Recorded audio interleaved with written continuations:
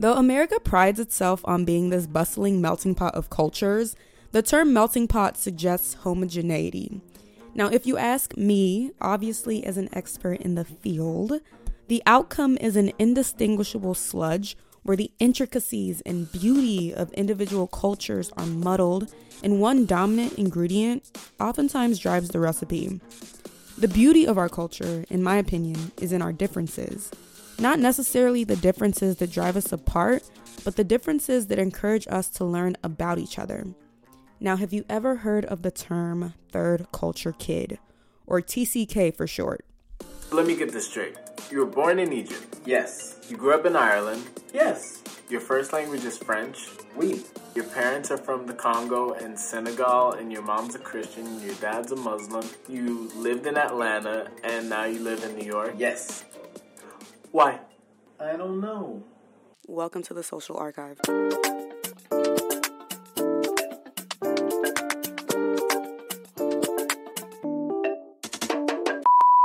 So, third culture kid refers to children who were raised or spent a considerable amount of time outside of their parents' country of origin. It's not necessarily the same as being a child of an immigrant parent, but third culture kid refers to those kids who have like a breadth of cultural experiences just by nature of not having been brought up in their parents' country. Studies suggest that a person's experiences with diversity will determine their views on diversity. And for third culture children, diversity is kind of their only reality. So from a young age, they're active members of our global society and oftentimes possess an intercultural competence far greater than most of us. Now remember my friend Atri from episode 1. Obviously, you don't know her name, but she would be considered a third culture kid. My dad working for the oil industry, I also had to travel a lot around the Middle East. I lived in Africa for 6 years. Now, the idea of living in a world where your immediate worldview seems limitless intrigued me. But it also got me thinking about the struggles that might come from being pulled not just by like 2 cultures, but 3, 4, 5, or even more worlds. Obviously, there's so much beauty in diversity, but what happens when your culture of origin becomes a smaller and smaller and smaller portion of your worldview as you start collecting other worldviews? So, for those who don't know, Atri gave me a response to the montage where the question posed was, what is your relationship with culture? Yours stood out to me because I've only ever known you from like an American context, and you also don't have the strongest accent, you feel kind of American to me. I have a very American accent. Yeah, but at the same time, you've grown up in so many different environments, and so you always have something to say about everything. Like, I'll bring something up about a different country and be like, actually... And I'll be like, I'm so uncultured, I cannot relate. And that's just by nature of you having lived in not just different countries, but like different continents. So I guess kind of talk to me about your cultural upbringing and why you had moved to each place. Yeah, I am an international student in the United States of America. The United States. And I've been here for almost 6 years now. I came here for my undergrad and I did my master's. Prior to that, I lived in Egypt, did my high school there. And prior to that, my I guess middle school to elementary school-ish phase, I was in Oman, which is a country right below the UAE by like the Gulf Coast. And prior to that, I lived in India. And the reason I moved around a lot was because my dad worked for the oil industry. So he kind of bounced around from company to company. We bounced around a couple of states in India before he started working for Shell, which is like the big international oil company. And since then, every 4 years, as an quote unquote expat, you are by the expat law requirements are not allowed to stay for more than 4 years. Oh, wow. And so usually because they really liked working with my dad, they would kind of push some boundaries and let him stay for like an extra 1 or 2 years, making it sometimes 6 years. But typically I would spend about 4 to 6 years per location. And now I'm in America, and I'm about to hit my 6-year mark, and I'm terrified I have to move countries again. Yeah. I mean, you've stayed in a country not even that long, so like staking your grounds in America, I'm sure it's kind of weird to you. It has been my mom's like dream that I do that, like the American dream. Yeah. But like since I'm getting closer to the 6-year mark, like part of me is like, wow, I've not had a home in so long that claiming America as my home is terrifying, because what if I have to leave in 6 years or something like that? But yeah, that is just a general preview of all the places I've lived in. But I've also had the opportunity to kind of travel around a lot, living closer to a lot of European countries and Asian countries. Traveling is a lot cheaper than it is in America, and granted, working for oil, my parents were able to afford a lot of luxuries and give me the opportunity to travel and experience a lot of culture. So I've had the opportunity to travel around some countries in Africa, some countries in Europe, Asia. Not much, but just very slightly. You're kind of like a chameleon. It's like you kind of adapt really, really, and I'm only speaking from an American standpoint, because when I see you, I'm like, Atri's American. Interestingly enough, it wasn't actually because I had to travel so often in different countries or had the opportunity to visit different countries for long terms. It was mainly because when I moved to Egypt, one of the things that like really disappointed my parents was that they were not able to send me to an Indian school. Like they were able to send my brother when we were in Oman, and I had to go to a British school. And a lot of these British schools have like really, really, really rich Egyptian kids, or they have other expat students like me. So a lot of my friends who were from all around the world, some from America, some from Europe, some from Asia, and Indian like myself as well. They would come. I would get to hang out with them, be really close with them for like a couple of years, get to learn about their culture, become really close with their family, and then they eventually move on. And that was eventually my case as well. Like I graduated and I moved on. So you're saying because you got so much exposure to different types of cultures, as a result of that, you were able to adapt because there's just so many types of people around you?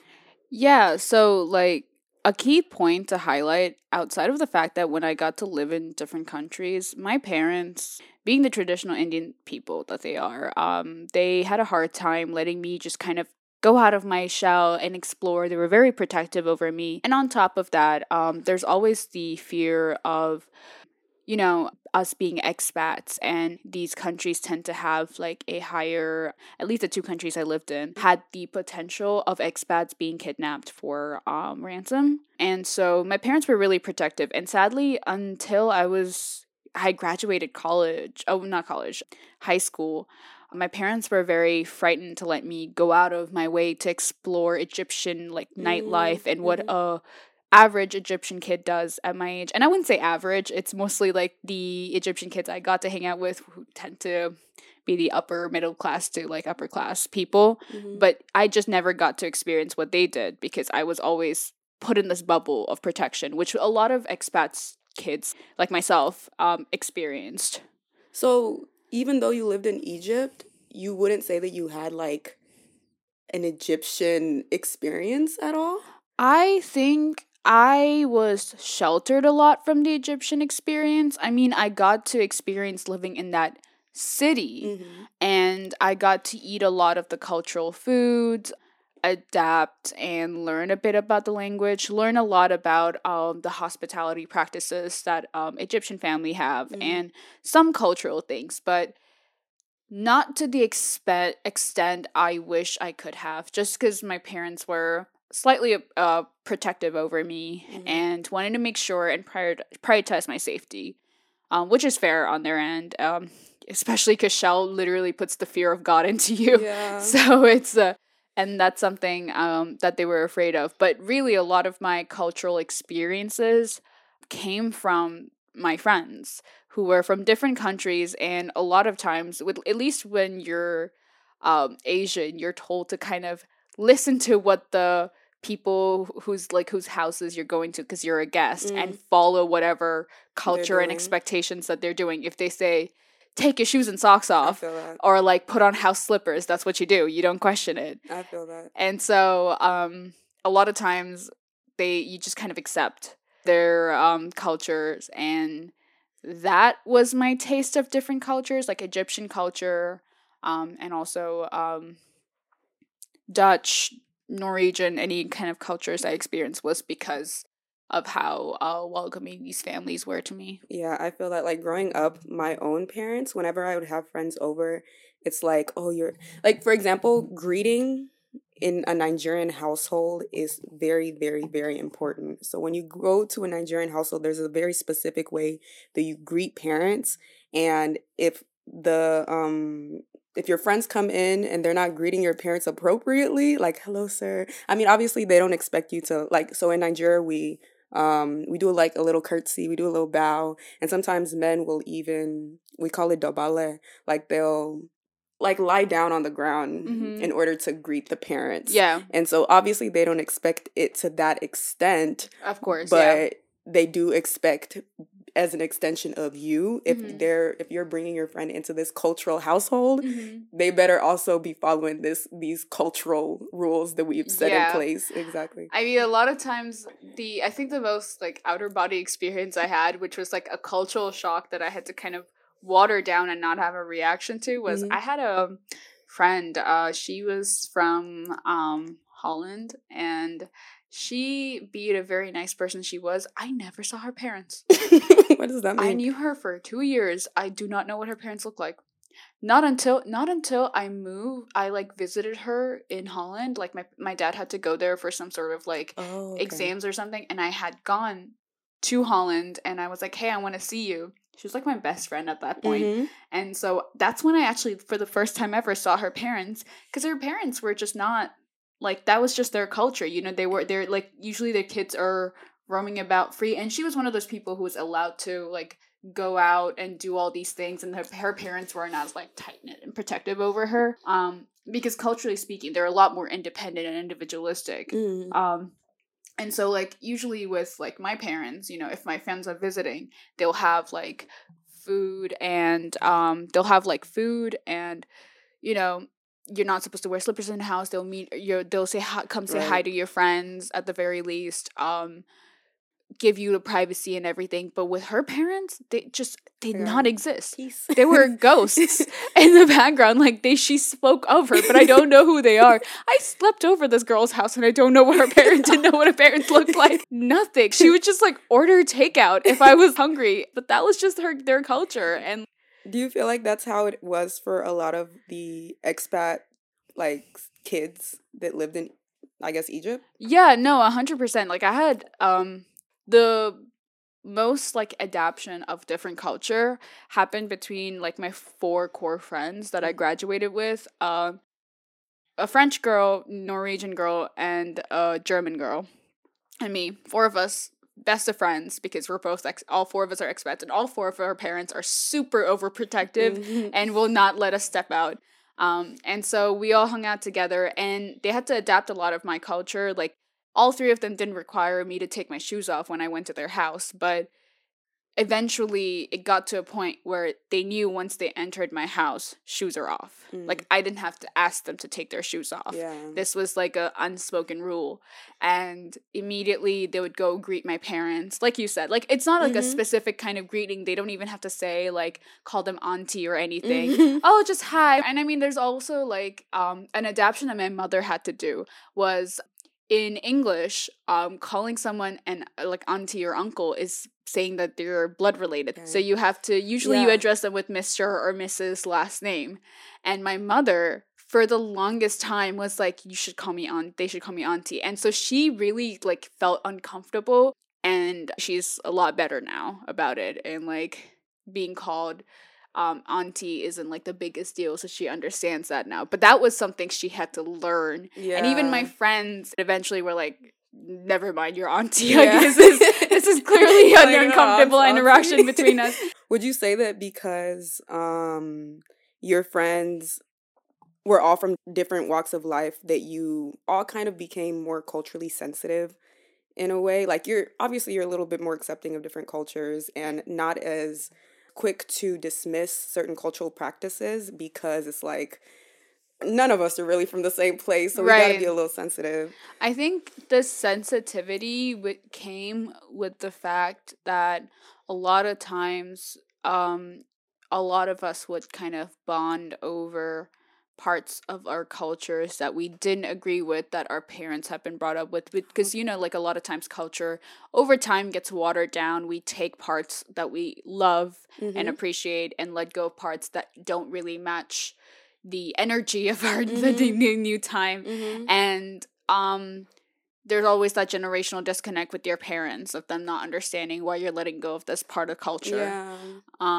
And understanding some aspects of their cultural experiences, or like some sort of like shocks that they have experienced and how it affected them mentally, is what made us more sensitive. Not necessarily just like, oh, clearly, like, I'm not supposed to take off my shoes. I don't need to take off my shoes at your place, but you need to take it off at mine. Like, that kind of stuff is just kind of makes us more cognizant of like, okay, you need to be aware of this other person's cultural experience and be like aware of it. But the sensitivity and the empathy towards it came from the fact that, wow, like, all of us are, to an extent, have been a victim of aspects of culture that like we don't agree with. And having that sensitivity is like what allowed us to kind of be like, okay, this isn't our place to judge.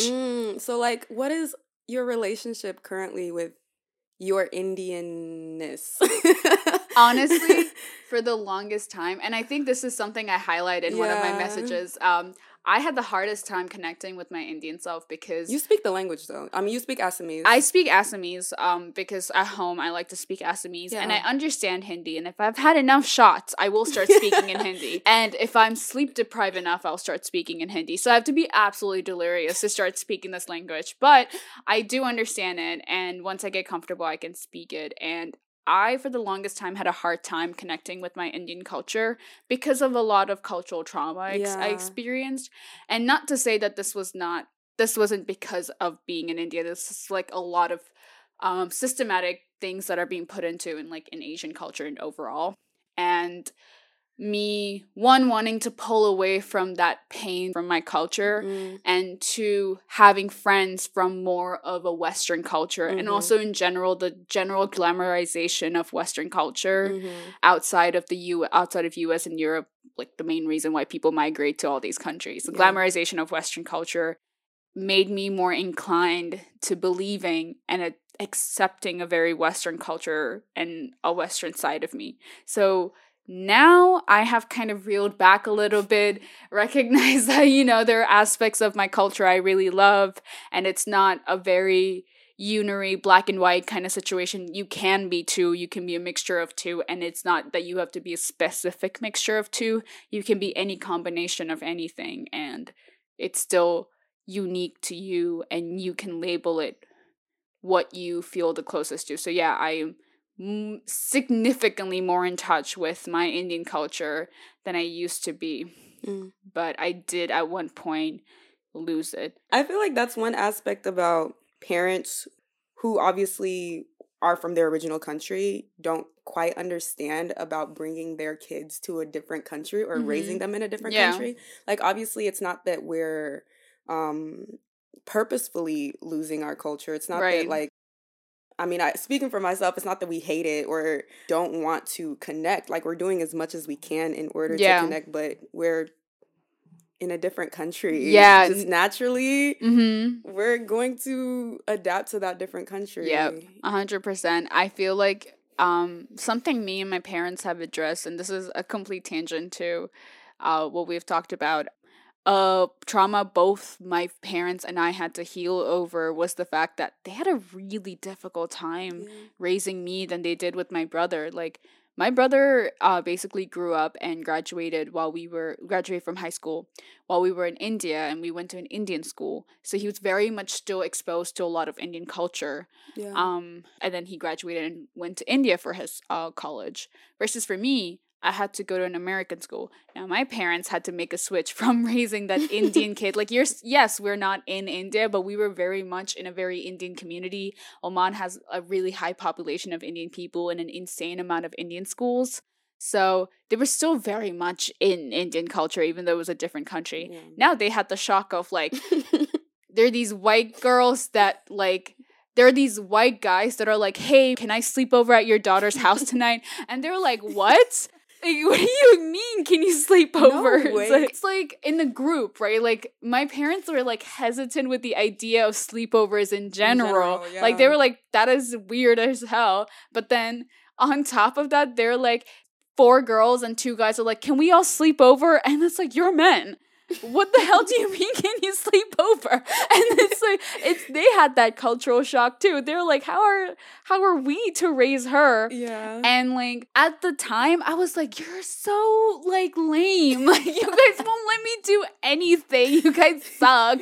And I was like, why are these European girls allowed to do these things and I'm not? Because you're not European. Because you're not European. And I mean, and they had, you know, like now, actually I realized that once I came to the US, they had every right to feel the way they did. No, and I've had these conversations with my parents, like, I was like, damn, both you and I were going through the same cultural shock. And it was my mother who had to, bless her heart, she's a lot more open-minded of a person that I used to perceive her as. She had to really calibrate to like adapt to me and like do what's beneficial for me. So she really had to like sleepovers, for example, being more comfortable with like letting me go for sleepovers, prom nights and parties, me wearing bikinis, which was like a big thing. If like people don't understand, like me wearing a bikini was really hard for her. Buying me things that were not more buying Western. you granny panties. Not buying me granny panties that she got from some Indian market in the bulk. Like she's like, I remember the first time something like this had to happen where she was like, I could just get this from an Indian market, like the sports bras, right? But I was like, I want a proper Victoria's Secret bra. And then so she's like, I remember her standing there, she's going, this her skin, like now looking back, it looked like her skin was crawling and she's like 15. Why does she need this? At the time I was just like, I'm finally part of this culture. And it's like the adjustment my mother had to make and eventually my father made to help me kind of be more well-rounded in culture, I suppose. All right. How old were you when you came to America? Oh, you came for school. I came for school. So I was 18 by the time I moved here, of legal age. What were the cultural differences? I'm sure there's so I thought a few. America's crusty dusty. No, listen it's a third world country in a Gucci belt. I thought, here's the thing. Have you watched the movie Pitch Perfect? Yeah. I really thought people broke out into musicals like that. I came to college and I was like, I'm going to join a acapella group and like acapella people are going to be singing around everywhere and there's going to be auditorium where people are just drinking and getting drunk. And it's just like, it was not like that. I was shocked. That was my cultural shock. Pitch Perfect is not a great representation of what college experience is like. I don't think many American movies are good representation. I mean, to an extent. To an extent. I think a lot of it... I think the main cultural shock I had was how people always like portray Americans like in movies as like not very cognizant of other people's like cultural and upbringing and like not to say rude, but just like not cognizant. But it's true to an extent. Like it is true to an extent. True. I mean, it's definitely true, and I've seen both sides of everything, and like the utter shock and disbelief of like every time I'm talking to someone, it's like, oh, where are you from? Oh, I'm an international student. And they're like, what?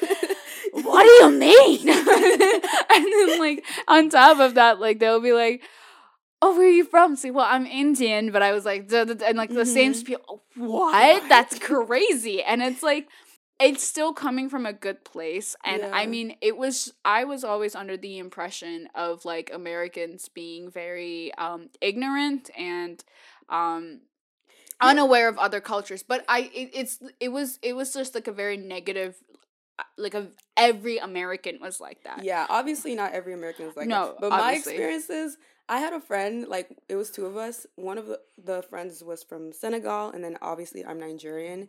And then our guy friend was like, oh, so that girl is African, and you're Nigerian, right?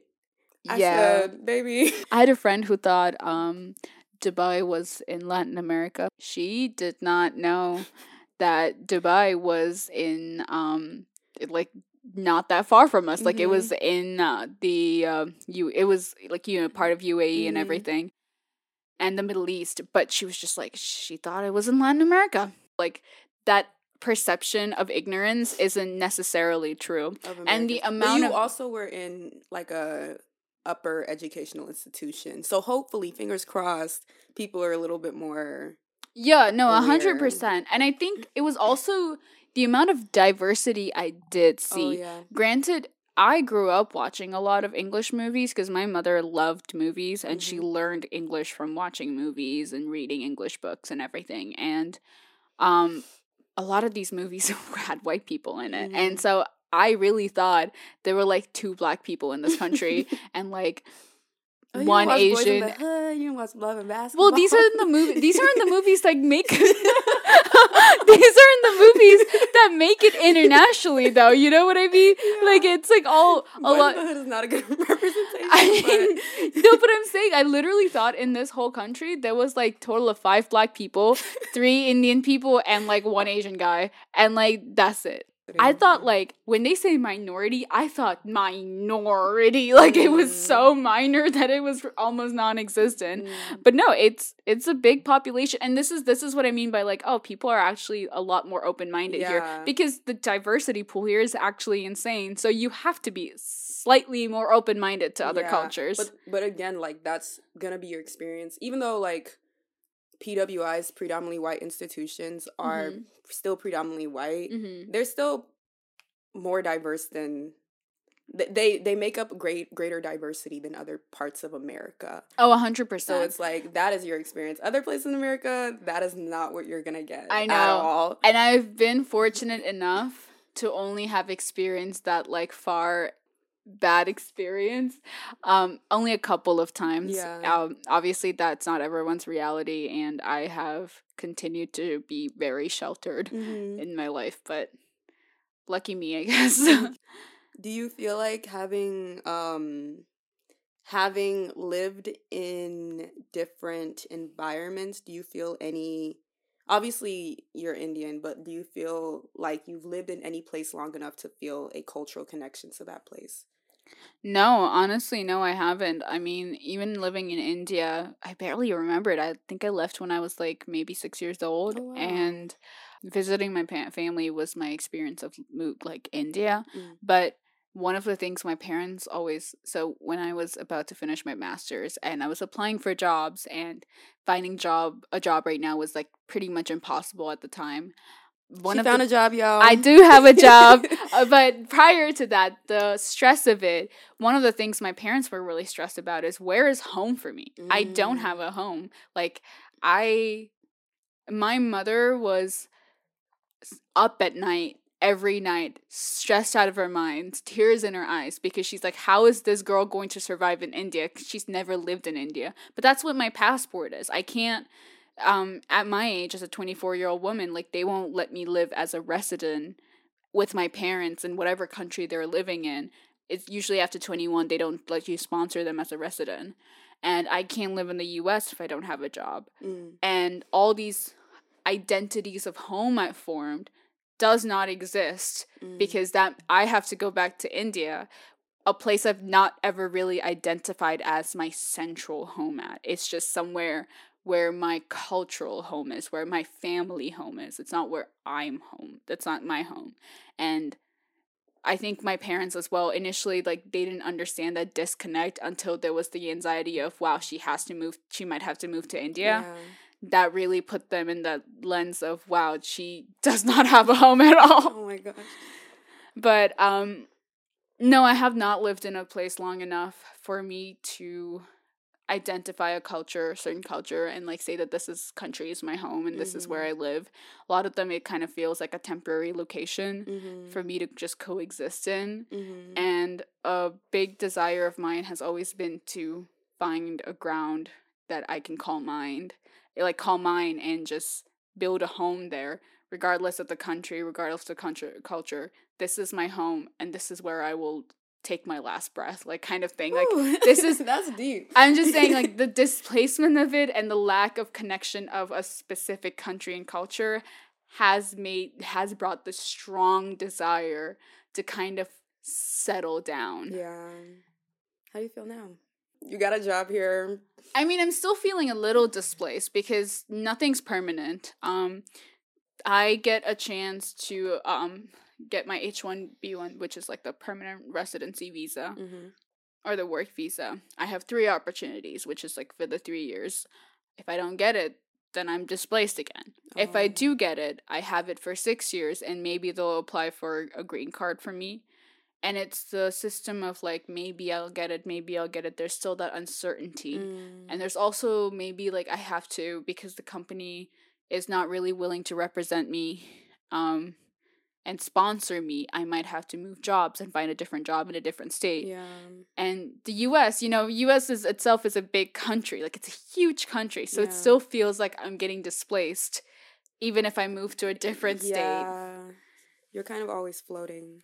I'm always floating, and I cannot wait to kind of Like finally settle down. Drifting through the wind. Wanting to start again. Wow. Eventually I will. Would you ever move back to India?